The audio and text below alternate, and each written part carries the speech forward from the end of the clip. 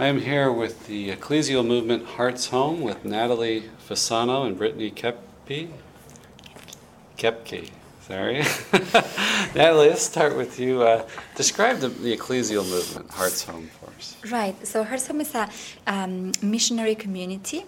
We send young people to live in big cities, but in poor neighborhoods. And these young people commit for a year or two. And our houses are in the slums, so we want to go and live and be present with the people and be one more family that lives among them.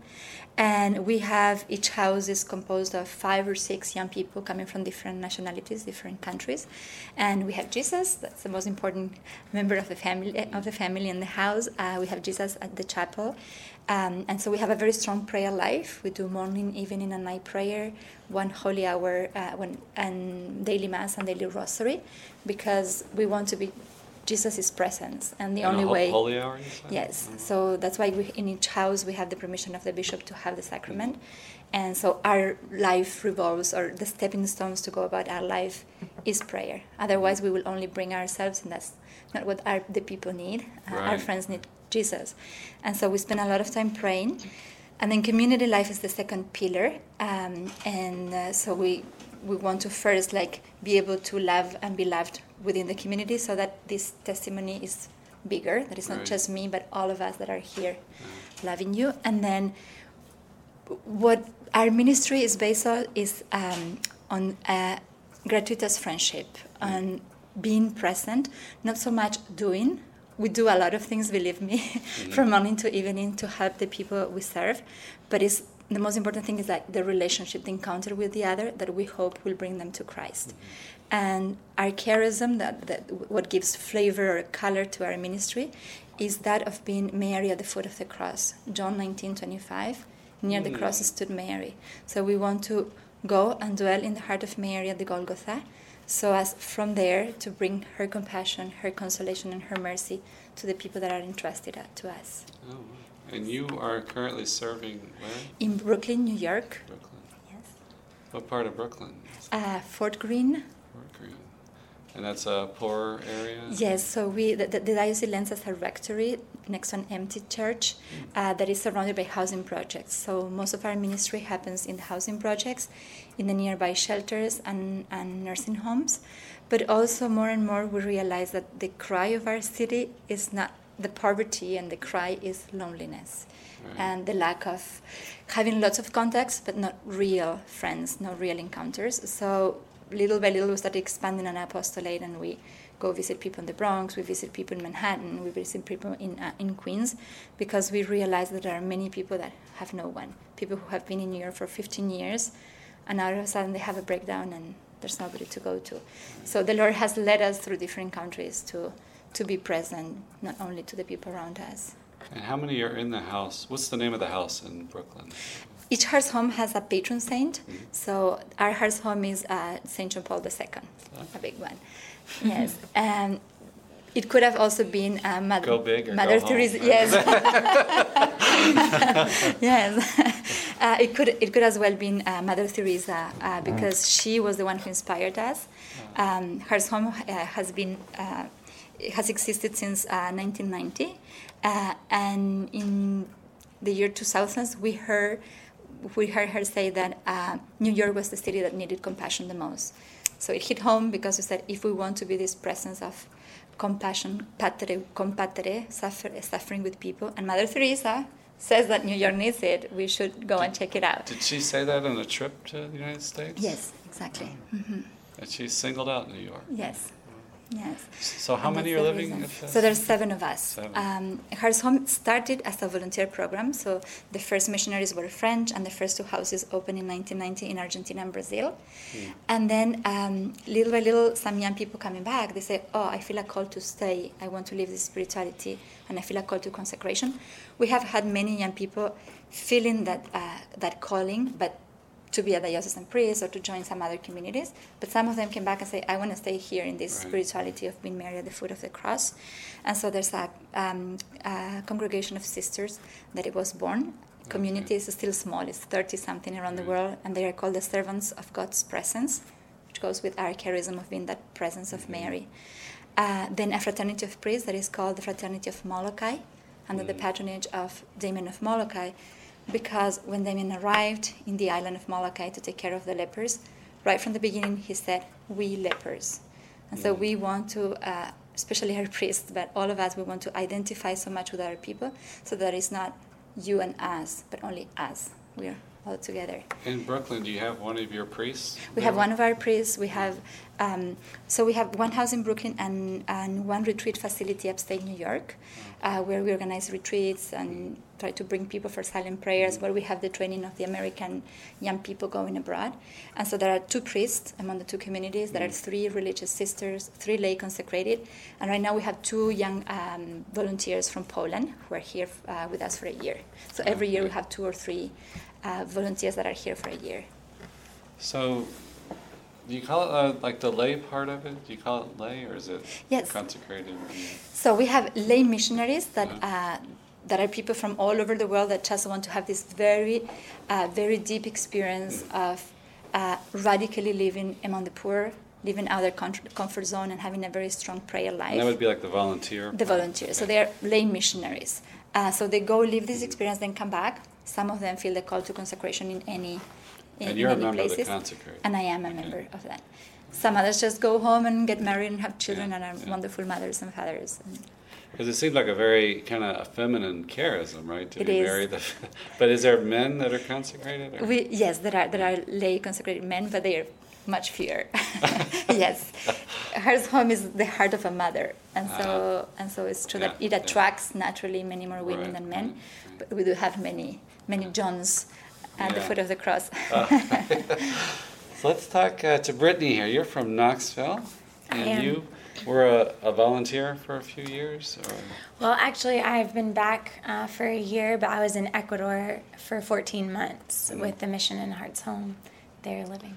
So as a volunteer then? Yeah, as a lay volunteer. Okay. And we take the same commitments for the time of mission that the consecrated members take of poverty, chastity, and obedience. So when we have our sending forth Mass, we take those for the duration of our mission, kind of promises for that time. Okay. And tell us about your experience in Ecuador. Tell us about Ecuador generally, and then your experience there. How to sum it up? Ecuador is a beautiful, beautiful country. It has everything, all the different types of landscapes possible, but in one small country in South America. So they have volcanoes, they have the Galapagos Islands, they have the Andes Mountains, they have the jungle. I mean, it's just fantastic. I actually was living on a little man-made island off the coast of Guayaquil. Guayaquil is the largest city in Ecuador of 4 million people, and our island was, again, man-made, and people inhabited about 25 years ago, and there was about 25,000 that lived on that little island, and so it was kind of equivalent to like a housing project here in the States, if you will, because it was it was like landfill, or they cleaned out the river water because it's right next to a port, a main port. So with all the sand that they scooped up from the bottom of the river, they just stacked it on top of each other, and it made an island. Okay. So how far off the coast is it? Oh, it's just a bridge. It's called La Isla Trinitaria. Now, did Pope Francis go down to Ecuador recently? He did, but were you there? I had just left 2 months before he got there, But I saw lots of pictures from my community members and friends down there. So you, on this island, it was a very poor area. It was, yeah.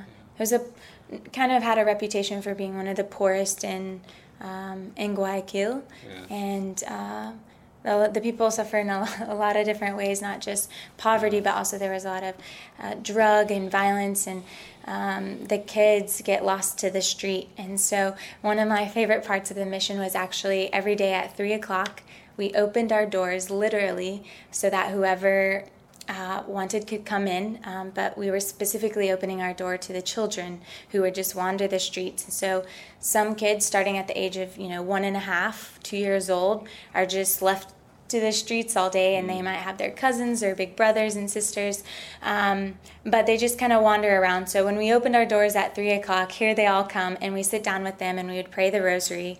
And then after that, we had a few hours where we would just play with them. Sometimes it would be jumping rope or coloring, but the point was to love them and also to offer them a home where they could come in and feel like this is a safe place for them, a safe place from the street. And we also again have a chapel in each home, so we were able to take them in there and pray with them, teach them how to pray, and do kind of those things that a mother or father often does with their kids. Sometimes they bring their homework and we do that with them. But we were being, a spiritual kind of mother or father to them in that way. Would they be living on the streets? Would they have parents to go home to? They did have, all of the kids had a home to sleep in at night. But just during the day, maybe dad works and maybe mom does too. Or if she's a single mom, they just kind of didn't have always an adult supervision during the day. Or some of them might be playing cards during the day, and so they were occupied with their friends. And so just for various realities, that was just kind of the norm for a lot of the kids. You grew up in Tennessee, and what was kind of eye-opening to you about seeing the poverty like that, that you didn't, maybe even like I don't know if you say defamation on people, or that made you appreciate your background maybe more or something? That's a good question. I think in the end, seeing the human dignity of every person, even though I'm from Tennessee and maybe we don't have the same struggles, every human suffers from something. And then also we have the desire for God, for friendship, for love. And so for me, entering into the reality in Ecuador was an eye-opening experience to just see a bigger picture of just like God's love poured out on the human race. And because the people there also, there's a beauty that a lot of people don't see.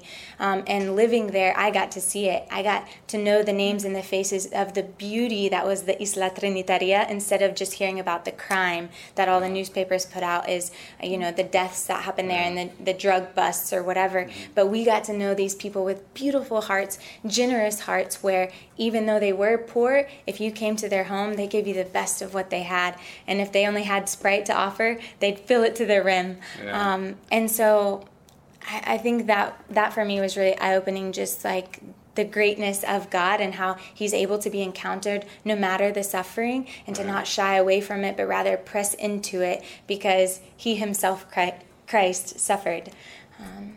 I know one thing, we hear, and we've seen it, we struggle with ourselves in the West too, is like, we're so busy, we have now our smartphones, it's hard for us to give people attention, and we're kind of caught up in our own world, and it's like poverty strips all that away, so then maybe you have kind of a closer human contact. Definitely. Yeah. The streets were so alive, and that's one thing I really miss being back home, is a lot of people don't even know their neighbors, and in Ecuador, you go out on the street and, one neighbor's out sweeping her front porch, and you walk to the grocery store just 1 block away to get your parsley for the day, and another block away is your meat, and the community knows each other. They know each other's names. They also know each other's problems, and but there's Pigeon Forge doesn't supply that for you. Yeah, so there's just a life to the street that we just don't really have here, because people are out and about in it, and it's kind of designed like that too, the streets, where here everything's very, well, at least where I live, everything's very spread apart, where you need a car and you have to travel 15 minutes to get to the nearest grocery store, and so it's just a different reality. But I think a lot of people in America struggle most from loneliness, maybe not so much material poverty always the case, but there's a lot of lonely people who don't get that human interaction. And now, so you did your 14 months, and now what are you doing now? So I came back from mission, and very quickly after, had the blessing of starting to work for the Diocese of Knoxville, and I work as the Hispanic Youth and Young Adult Ministry Coordinator. So, and if I hadn't gone on mission, that job really wouldn't have been available to me because, speaking Spanish now and also understanding a lot more about the culture, I was able to kind of be in this position where it's a bridge between the Hispanic community and the larger Anglo community, if you will. And so it's just a real privilege that I get to work there, and we have a lot of wonderful things going on in our diocese. So I've been working there ever since I got back. Okay. How long ago was that? Just a year. A year ago. So you're at the Chancery? And, Mm-hmm. Let me ask you too again about the spirituality. About how do you describe that spirit? Mary at the foot of the cross. Exactly. Yes. And I'm fascinated with that passage from Scripture about Jesus entrusting her to be our mother and John to be her son. Tell us about that. What that means to you. Yes. In the first place, it means that, like Mary, many times, since our ministry is one of presence, many times we experience the poverty of apparent usefulness, because it's true that our whole day is trying to serve our friends, and we are a kind of bridge between the local associations that can provide for needs, because we don't give anything away, because we want people to know, I'm coming here for you, just for your person. There's just unconditional friendship. So we spend a lot of time doing little services or big services for them. But mostly it's like being a shoulder, being this refuge of tenderness and love for them. And many times we don't have a solution. A mom who just lost a child just cannot give him back. And so we can only say, well, your cross is my cross. I'm going to cry with you. I'm going to be there with you. And so that you're not suffering alone. But we do experience that poverty of apparently feeling useless. And so like Mary, she could not do anything apparently to save her son, but her presence there, being so close to him that she didn't lose any of his words, any of his cries, and anything that he was saying. In the same way, we want to be totally attentive to all of our friends' needs. And because of that, to bring the consolation of a presence. Because of that, it's like, okay, our faces change. Like Brittany is no longer in Ecuador, but there are other faces there. The Lord is loving them through other faces, and those new missionaries are that continuous presence of God for her. And then it means that there's a hospitality of heart, that we want to be totally available to reality the way it is. I often hear volunteers when they come back and say, welcome to Heart's Home, their schedule changes all the time. And it's true, because we don't have a project. We don't have a project of people. We just have ourselves to give. And the reality is bigger than us. And the Lord leads us through encounter to encounter to the people who need us. And so we ask the Holy Spirit every morning to lead us to those who need us the most today. And so, wherever we go, no matter in which country, if it is Ecuador, Brazil, or Argentina, our place is the Golgotha. And I sometimes feel like we are fishers of suffering. But at the same time, like Mary, we want to stand in hope. So it's from her and from the adoration of the Holy Host that we draw the strength to, like a friend of ours just described us, a friend in the Ukraine just said, the more I get to know the volunteers, the more I realize that you bear the cross in the heart and the resurrection in the face, on your faces. And I'm like, yes, that's exactly it. That we want to hope, not to be crushed by their sufferings, even when sometimes we do cry with them, and we do. The more we love people, the more, of course, their pain is ours. And sometimes it's just the pain of, just the question you were asking, Brittany, like, what it is to be among the poor. And for me, many times it's this pain of like saying, Lord, why him? Why her and not me? I mean, why is he abused and not me? Why does he not know what a structured family is? Why does he not have whatever to eat? Why is he sick? Why is he dying and not me? And so this real suffering, but always in hope. Like Mary, like, I don't understand, I don't know, I don't have a solution, but I know that this is not the end. I know that this is not the end. And how would you describe, I mean, as a culture and in the church, we're talking a lot about the feminine genius and the gifts that women bring. How would you describe that? And maybe as an aside note, how the Western culture's gone off the rails in terms of our, our view of women and stuff. But, That's a good question. Well, I think I was saying earlier how I think that what I learned through this mission is that the heart of a mother is like the safest place for all of us, and the heart of a mother means like this love that embraces everything, and I think that there's a lot of passivity in a certain sense. There's a lot of receptivity that is the women's genius. I think. I think that sometimes we want to like do and change the world, and it's good because like being a mother, we have to fight for our kids. We have to, so we have that strength. Right. But there's also this passivity of receiving, of just receiving the other suffering, receiving the other joy that is proper to a woman. Yeah. And I think that many times we forget that. I've met so many women. I can close my eyes now and see so many faces of women who I think hold the world. And sometimes they're very old women who are in a nursing home, on a bed of a nursing home, or women we visit in the housing projects and in all of our neighborhoods that have gone through so many crosses their whole lives, but they hold the world with their prayers, they hold the world with their wisdom, they hold the world with hoping and praying and giving advice. And Yeah. And Brittany, you're from modern day America. Tennessee, it's not New York, but We'll count it. was that a big leap to enter into this? I mean, I know like young women today, especially, are given a different message about what's important in life. How did you come to answer this call to be a volunteer and be a missionary?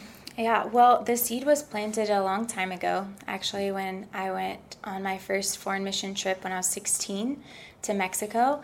And in that, I just saw a new reality and something in me. My world became bigger than myself, because as a 16-year-old before that, it was very much me focused. And when I saw that there was needs out there a lot bigger than me in a whole big wide world with other cultures and languages, and it really opened me up. And the Lord put a desire in my heart to one day be able to devote more of myself to specific mission work.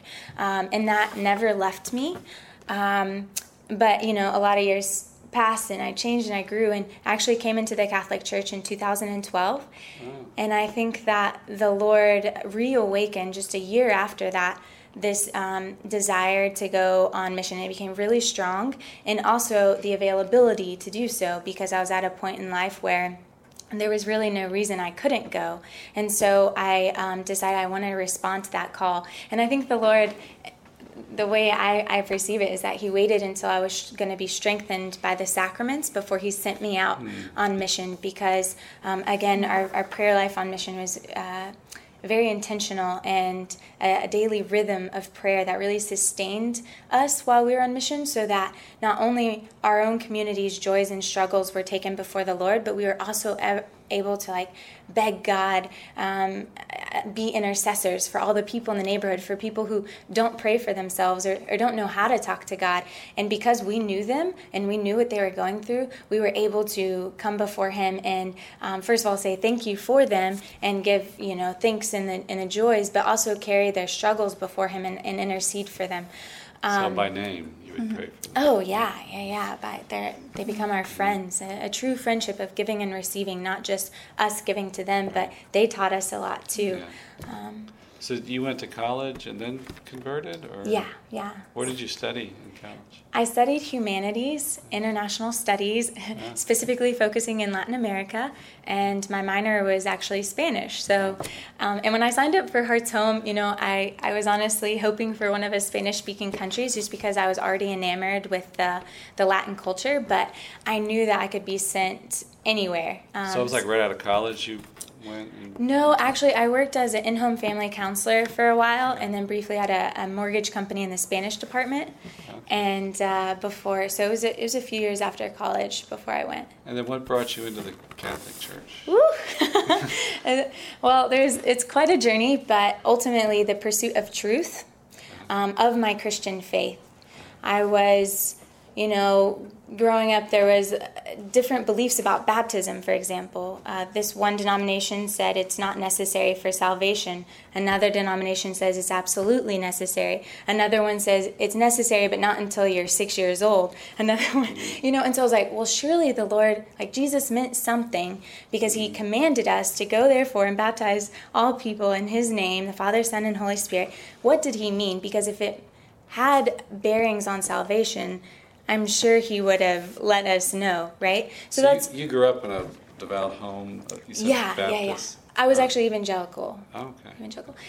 So that's kind of all those questions were stirring, and I found the Catholic Church had answers to these just questions of my Christian faith that I wasn't quite sure. I was like, I've been hearing so many things, but like, what is actually true? Yeah. And once I found there was answers, I had to take the next step of, okay, well, it doesn't matter if they have answers if it's all heresy. How can I trust that these answers are really from the Lord? And from that, I was studying church history that really led me to say, if I'm going to be a Christian, it makes sense to be a Catholic Christian, with apostolic succession and Petrine primacy and all the fullness of the Christian faith. Was there a friend that pointed you to the Catholic Church? There was actually. I had a next door neighbor who is Catholic, and that's really where the dialogue began. He became a good friend, and anyway, his family was very Catholic, and through just like the journey that the Lord took me on, that one Catholic family was actually able to explain the faith to me in a way that just kept my curiosity growing. And that same family had an influence on two of my really good friends, and both of them are now Catholic as well. So, that just shows the power of testimony for one person or one family who really lives the faith, and they could explain their Catholic beliefs to me using Scripture. And as a Protestant, before, that was so important to me. If it's not in Scripture, like, I don't understand how you can believe it, right? So they were able to explain their faith and their traditions using Scripture, and actually knew why they believed what they believed. And that just drew all three of us in. So, and what are you thankful for about your evangelical upbringing? Are there certain things that you... Oh, definitely. I think it really set me up to, one, have that curiosity for the truth. A lot of pastors told me, don't believe what I'm teaching you, like, go and find it for yourself. And then also the personal relationship that I had with Christ was very much the focus, and ever since I was a young child. So I'm also very grateful for knowing Scripture, because I know that sometimes in Catholic world that's not priority to study for a lot of people, and but growing up with only having that as kind of our source of guidance and direction as sola scriptura, that's what I really dove into. If I wanted to encounter God and to know Him, that's where I went. And so now it kind of comes together with the traditions to make this beautiful complement in my Christian faith come alive. And did you have any thoughts about the spirituality of Heart's Home that touched you, that spoke to you about Mary at the foot of the cross? Oh yeah, oh my goodness. I think it's such a beautiful charism and such a needed charism. It's being beside a person saying, you're not alone in this. I'm here with you, and that alone makes that cross the person's carrying a lot lighter. And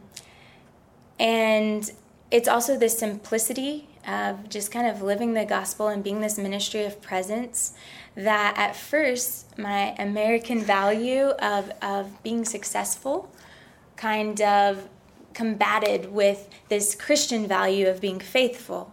Right. As we know, Blessed Mother Teresa says that the Lord has called us to be faithful, not successful. And so this mission is really good at teaching us, like training yourself like a school of love of how to be faithful in the little things, because little things done with great love charm the heart of Christ, right? So whether it's washing our clothes by hand, if we don't do it with love for solidarity with our friends, why are we washing our clothes by hand, right? If we're making all this food from scratch, and there's no canned goods, and and we're putting this extra amount of love into it. It just teaches us, it trains us to do everything with love and for love of God and love of others, as opposed to this self-focus. So I think this mission really draws you out of yourself and helps see the needs of your community members, the needs of God, like consoling his heart, as he's often the one most abandoned. And then, so. Okay. Any, before we wrap up, any last thoughts or comments? Or I like that theme of like being drawn up. And there's a wonderful phrase to describe. John Paul II talked about Mary at the foot of the cross, that her charity underwent this transformation. That the way I understand it is that because Jesus is dying for sinners, Mary's there at the foot of the cross, and she becomes our mother. That her motherhood undergoes this becoming universal for all. That Jesus is doing this big act of love for everyone to suffer, die for redemption. That Mary is taken up into that heart's opened up to all. That I think that's a wonderful way to see, like the natural gift, the natural heart of a mother, but then you add a transformation of Christianity, and it takes those gifts and expands it to all in a special way. So. Kind of the scripted passage that comes to me now is like, when once I am raised up, I will attract everyone to me, and I think that this is like what we are called to do, like to.